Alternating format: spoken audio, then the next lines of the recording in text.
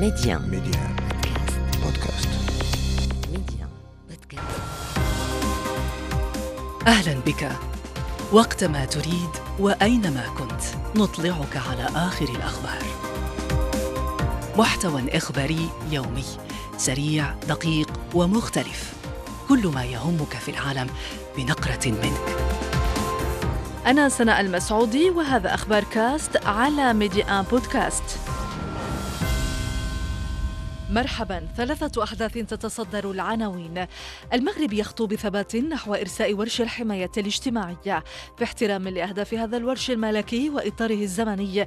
الحكومة تصادق على نظام التأمين الإجباري الأساسي عن المرض الخاص بفئات المهنيين والعمال المستقلين والأشخاص غير الأجراء. هل تكرس الجزائر عزلتها دولية في درب لمبدأ احترام استقلالية القضاء؟ الجزائر تعلن رفض قرار القضاء السويسري بملاحقة وزير دفاعها الأسبق خالد نزار جزار العشرية السوداء، وتعتبر أن هذه القضية تجر العلاقة بين البلدين إلى طريق غير قابل للإصلاح. تداعيات الانقلاب في الغابون. الاتحاد الإفريقي يعلق عضوية الغابون حتى إعادة النظام الدستوري، والمعارضة تطالب بإنهاء ما وصفته بعملية فرز غير مكتملة للأصوات، فيما الانقلابيون يتعهدون بتنصيب قائدهم رئيسا انتقاليا الاثنين المقبل.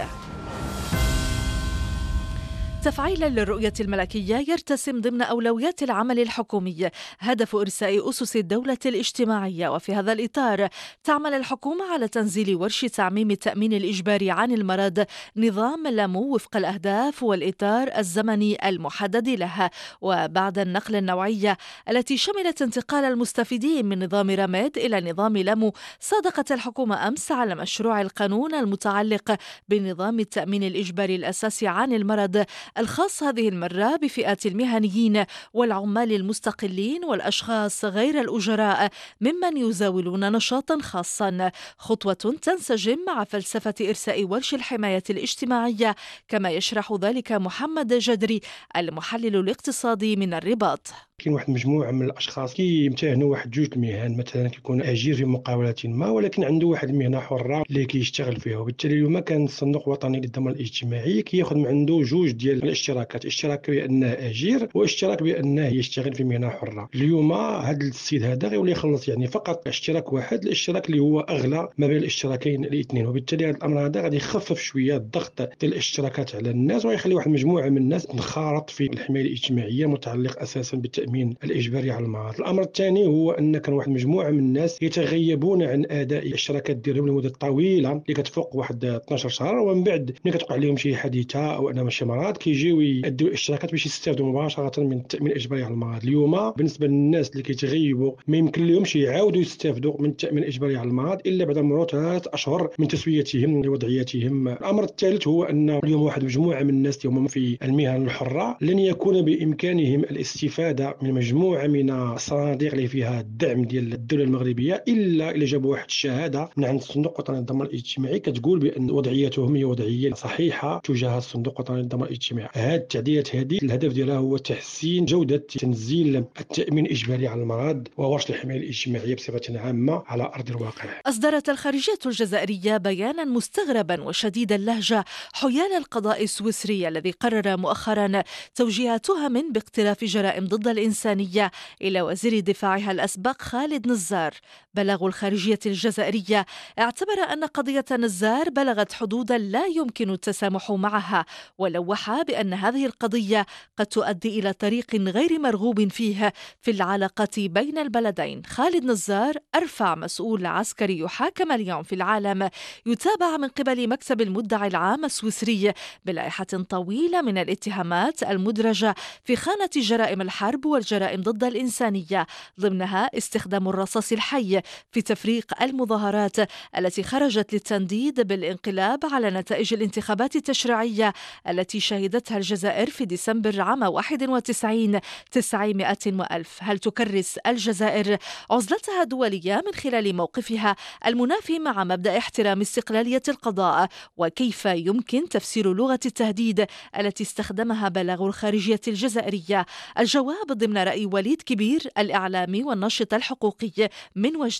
وكأن وزير الخارجية أحمد عطاف أراد أن تتدخل السلطة التنفيذية في سويسرا لدى القضاء الذي يعتبر مستقل بعد أن تم توجيه الاتهام بشكل رسمي للجنرال خالد نزار تهم إبادة وتعذيب وارتكاب جرائم حرب. النظام لغة التهديد التي استعملها مردها هو خشيته إقحام أسماء أخرى ما زالت في الحكم على غرار قائد الأركان سعيد الشرنقريحة المتورط في الجرائم التي ارتكبت في حق الشعب الجزائري خلال سنوات التسعينات.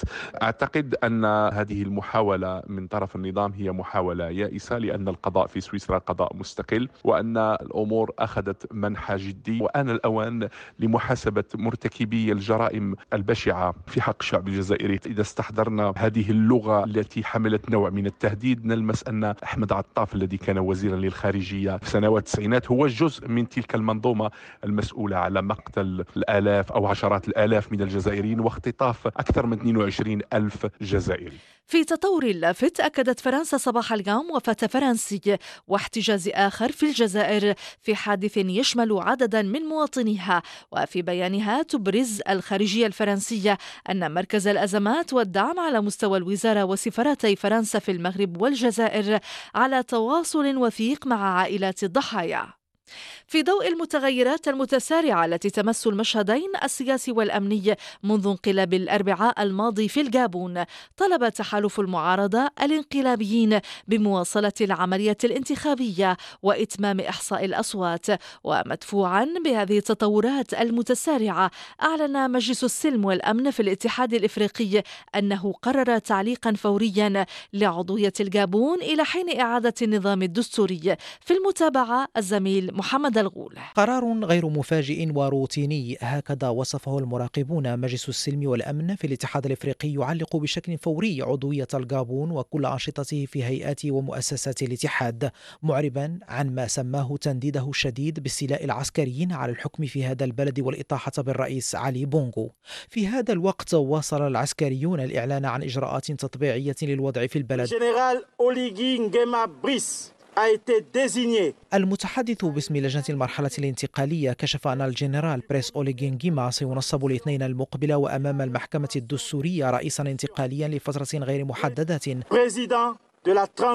الجنرال استبق تنصيبه الرسمي واعدا بمؤسسات انتقالية على مراحل واحترام كل التزامات الغابون سواء الخارجية كما الداخلية، فيما تمت إعادة خدمة الإنترنت والبث لوسائل الإعلام فقط، حظر التجول المفروض من 6 مساء حتى 6 صباحا، وإغلاق الحدود يستمر ساري المفعول. المعارضة وبعد فترة ترقب خرجت عن صمتها مطالبة العسكريين بالاعتراف بفوز مرشحها البيروندوس في الانتخابات الرئاسية والبدء بمباحثات بين الغابونيين تسمح للبلد بالخروج من وضعه الحالي. جولة أخبار كاست انتهت. أخبار كاست، اختيارك، اختر أن تشترك معنا.